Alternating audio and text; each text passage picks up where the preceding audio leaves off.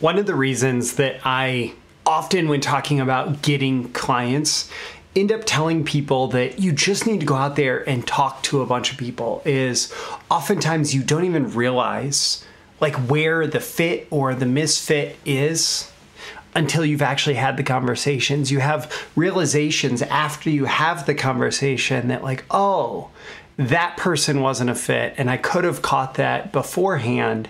And yeah, so I can learn from that. And next time, hopefully I'll do a little bit better. And so I want to talk about that, kind of reflecting on something that happened to me recently. I want to talk about that in today's episode and hopefully share some value with you around how to find your ideal client. So let's start, like, if I'm saying that we learn through failure, if I'm saying that we learn through finding people who are not a fit, then yeah, I better be forthcoming about some of that as well. So, for example, very early on in my copywriting career, I got a referral to somebody who was running a supplement business. Now, this wasn't just any supplement business. This was a men's health supplement business, a penis pill, right? And I tried to do a good job, but I was early 20s. I just didn't get the customer avatar. I was more excited to be showing off my fancy copywriting skills than I was to actually connect with the prospect, the customer. And it kind of sucked. And I learned pretty quickly that, number one, that wasn't the market for me, certainly not then. Number two, let's see, I wasn't that big of a fan of supplement promos, and I still am not really that big of a fan of doing any kind of supplement work. It just wasn't a fit for me. And I'm sure that there are a few different things along the way. Number three, realizing that not every referral is somebody you should take, right?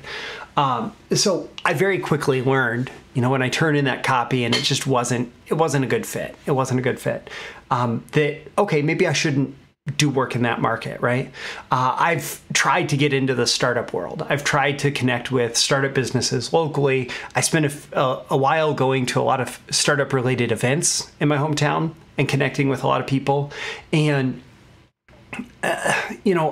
despite having lots of good conversations with people, lots of exciting conversations with people, it never really panned out. And in fact, like one of the clients that I worked with, they immediately said, oh, well, $2,000 to most businesses is $200 to us, or $200 to us is like $2,000 to most businesses. So we'll pay you based on results, but we can only pay you $200 to do this promo. And I don't know why I took it. I guess I was just excited, and it was just like, it wasn't a fit at all. It wasn't a fit. And they never really bought into kind of my style of marketing. They were very much like a PR driven company. Okay. Another challenge. And I learned fairly early on that most startups really are not a good fit for me. I almost ended up in a VP of marketing job. I was one of two candidates that made it to the very end of the process. And it was for another local business, this one much bigger. And that was actually kind of the challenge, was that I was very happy at the time as a consultant and copywriter for businesses. And they realized that, oh, geez, I was very happy with what I was doing. And moving into this different role of VP of marketing for this big company that had 100 plus employees, maybe that wasn't a great fit. And that's fine. It was an opportunity that I pursued for a while and was really interested in for a while. But in the end, it was a recognition that, no, this isn't going to work out at all. I also, in part because that company was very tied to the nonprofit sector, I got very into direct response fundraising. And there is some really great copywriting, really cool marketing in direct response fundraising. And it's really interesting, and you can serve good causes while writing copy. And I very quickly realized that there is a ton of opportunity still today. This was years ago, but still today, there's a ton of opportunity in the fundraising world to adopt some of the, what we might call digital marketing and direct response online practices that are common today. So things like funnels and upsells and ascension offers and continuity and all of these different things that would work extremely well in fundraising that just are not. They're not being done right now. And I tried to initiate some conversations there, but I quickly realized like I could go to an investment newsletter publisher and get $20,000 to write a sales letter. But then these fundraising opportunities, like even if I could get them to buy into like having me write a letter for them, those projects are in the hundreds or maybe a couple $1,000s that and there wasn't buy-in for really innovative online direct response marketing. And so, even after having a couple great conversations, including with some fundraisers that really agreed with me on principle, it was just a matter of, I was beating my head against the wall to try and have any success there. I was also successful in like the direct response financial publishing, stock picking newsletters business for quite some time. But shortly before all of the compliance issues came down and that industry changed significantly over the last couple of years, shortly before that, I was just losing heart for it. Like I'd run a bunch of promos. I had some big client successes in that industry. And at the same time, like I wasn't excited to sell people another stock pick. I stopped being excited to sell people another stock pick, and I didn't feel good about it. And so what was initially a really good opportunity to do those things, for me, stopped being quite the same level of fit. And it just, at some point, I let it go way too long. I let it go way too long where my heart was out of it. But my career was still in it, still getting paid to write those stock picking newsletters, and this is those things that you learn. And I guess I'm not telling this as well as a horror story as I could. If I could add some drama, add some suspense, add some intrigue. But what was happening all along the way for all of these different horror stories, in between all of my success stories, was I was putting in a lot of effort for not nearly the results that would have been possible if I'd had better alignment with the clients. And so better alignment with the clients could have had more success, more happiness, more joy in my work. And even like my first marketing job, which I often call a success because it was a success. It's how I got my start in marketing. I helped the company grow from like $2.5 million to about $8 million a year over the course of about 4 years. Launched some awesome offers, in general, got my start in marketing there. And at the same time, one aspect where that company felt like a big failure for me personally, even as I had a lot of fun and had a lot of success and served the client and the client served me and grew my career, right? One aspect where it felt like a big failure is the owner of the company never really bought into the idea of direct response, never really bought into the idea of using direct response principles and like orienting your marketing around direct response principles. And because of that, I never really felt like I could fully flourish in a marketing role in that company. And so it felt like a failure because I was constrained by this cultural misfit. And honestly, that's come back over and over again. And I'm going to talk about this in a second. But it's come back over and over again for me that if the client is not in the direct response like mindset, if they're not, one way that I've put it is like I worship at the altar of direct response. And I know that sounds over the top, but when I think about like how I think about marketing and my belief systems around marketing and what I fundamentally align with around marketing, the principles in marketing that makes sense to me, it's always direct response. And if you're not a direct response person, if you worship at the altar of brand advertising, if you worship at the altar of institutional advertising, if you hate direct response, if you think that we're heathens, right? It's not going to be a fit. It's not going to be a fit. it's not going to be a fit. And this gets to the next point of my notes here. You need to know what makes a great client for you, right? And often we learn these things through failure. This is why, I say put in the reps. I say go out and have conversations with potential clients, realize who you are and are not a fit for through those conversations.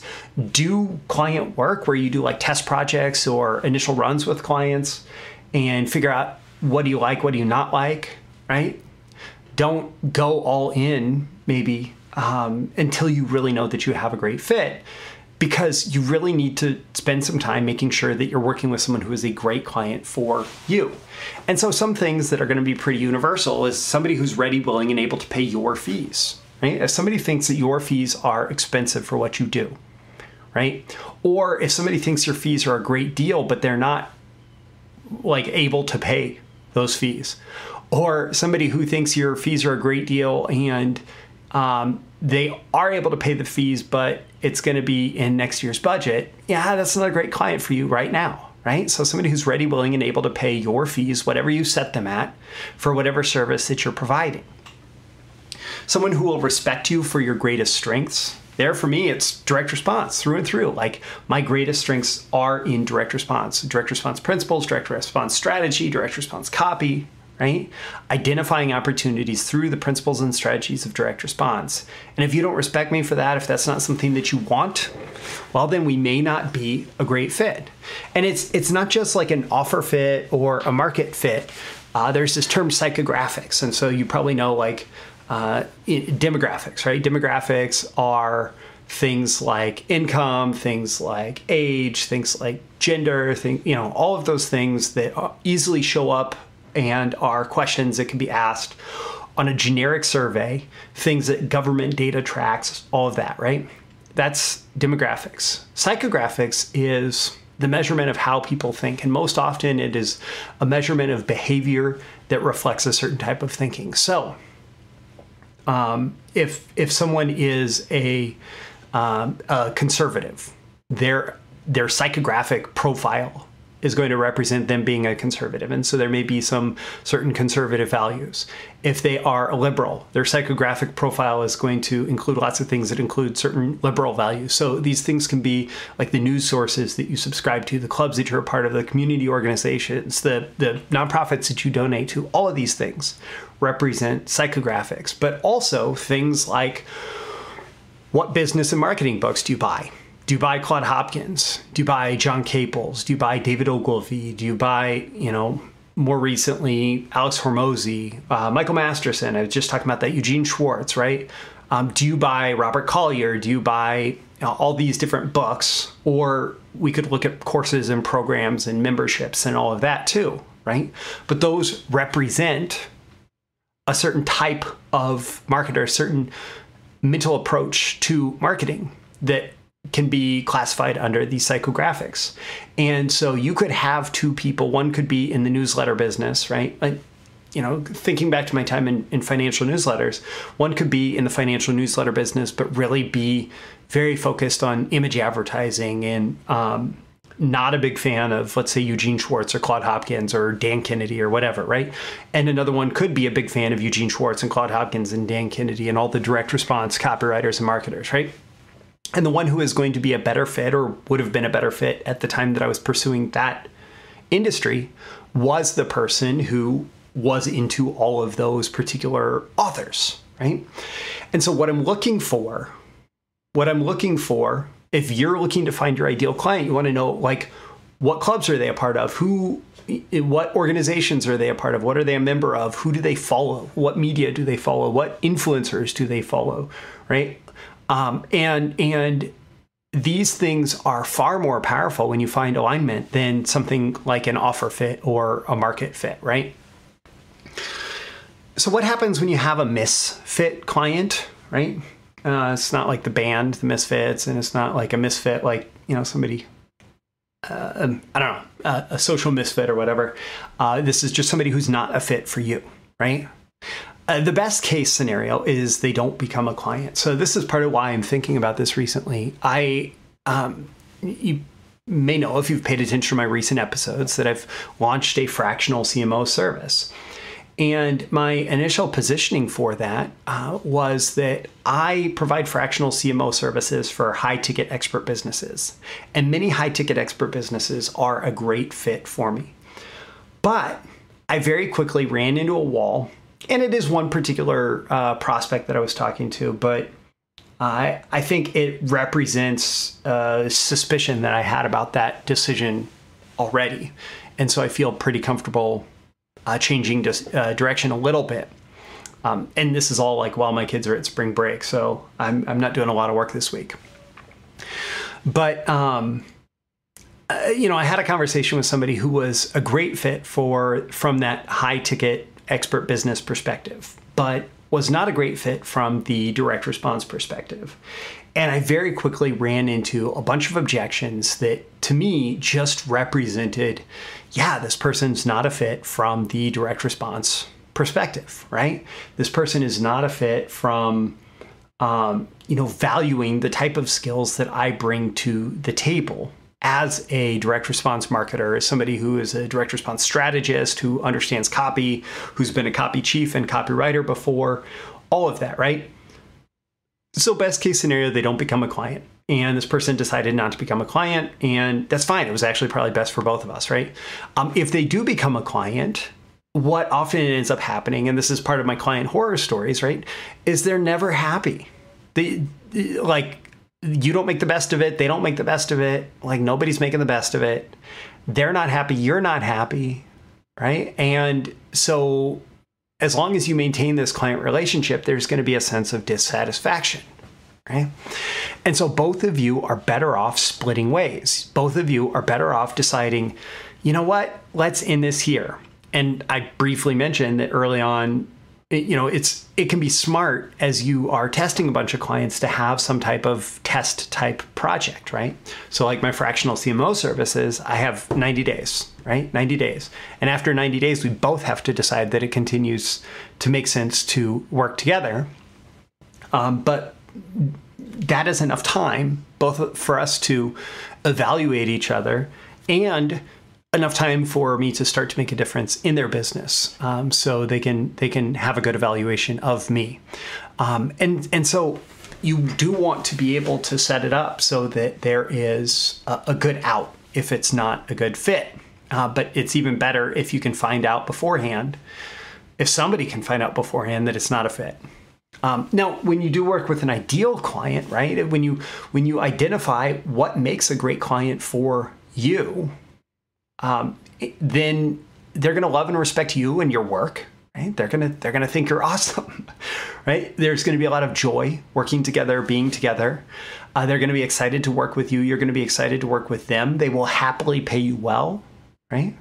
And these things should not be understated because they represent like your capacity for greatness. Because when you're happy doing your work with ideal clients, and we could say ideal employers here too, but when you're happy doing your work with ideal clients, you are going to perform better. You're going to feel better about your work, and the results are going to reflect that, right? And so that's what happens when you're with an ideal client. And often it does boil down to a few key factors, right? So for me, I've recognized that every time I try to do business with someone who is not self-identified as a direct response marketer, it's not going to work. It's not going to work. And so, I'm going back and saying, okay, I figured this out for copywriting. I figured out that I could do copywriting with people, I could try to do copywriting with people who weren't direct response marketers, and it would pretty much always end in frustration or just kind of like a petering out and nobody's happy. Or I can work with clients who are direct response marketers, and usually we are ecstatic. We work together well. It's great, right? So direct response marketer for me is one of those things where if I say, how strongly do you identify with the statement, I am a direct response marketer? Or how strongly do you agree with the statement, I am a direct response marketer? And it was like strongly disagree, neutral, agree, strongly agree. They're not going to be a good client unless it's agree or strongly agree. I mean, they're just not. They're just not. And so many other things can take a backseat to that fit for me in particular. And so, what are the key factors for you? Other things for me is they tend to be a copy-centric culture, meaning they're using sales copy, marketing copy heavily to create conversion events, to generate leads, customer sales, and profits, right? And when they're using copy, that probably means that there's a lot of opportunity for me. Even as a CMO, even if I'm not the one writing the copy, that still represents someone whose business is a lot of opportunity for me. Also, for me, results oriented, being focused on results versus being focused on, I just want marketing that looks good, or that my aunt's going to approve of because she reads my website once a week and sends me love notes about what she thinks about my website. All of that, right? Like, if you're not results oriented, it's probably not going to be a great fit for me. And again, like, this is my list, and I'm not telling you this needs to be your list. Maybe your list is different, right? Maybe some of these things are a great fit for your list, but you need to find those factors through often experimentation, and often like having clients who are not a good fit, clients who are a misfit, right? And then at some point, you start to get more and more clear on that. So even if you run into someone, you're like, oh yeah, that's why that didn't work. Okay, that's a reminder that I need to find clients who match on those few key factors.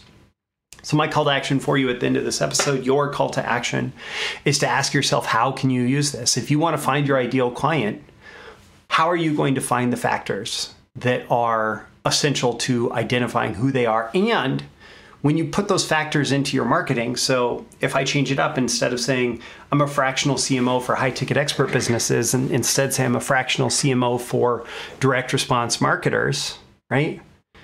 How can they self-identify through recognition that when they read your marketing message, they think, this is a fit for me. This is the person I've been looking for, right? So ask yourself how you can use this lesson going forward. Don't forget to like and subscribe if you want more content like this delivered to you. If you are launching your client business, I'll include a link in the description to the Launch Your Client Business free mini course. I will also include a link to my fractional CMO services if you are interested in those as well. I'm Roy Furr. This is Breakthrough Marketing Secrets. If you haven't launched your client business, or you need to relaunch it, if questions like how to find your ideal client or how to get clients in the first place are really important to you, check that link in the description of the Launch Your Client Business free mini course. It's extremely valuable. So check that out, and I'll see you again in the next episode. See you soon. Bye. Thank you once again for tuning in to this daily episode of Breakthrough Marketing Secrets. Remember, check out the links with this episode for even more value. Now make sure you like, comment, share, subscribe, and engage in every way you can to keep this show going and growing and delivering daily value to you. I'll catch you soon for your next big breakthrough.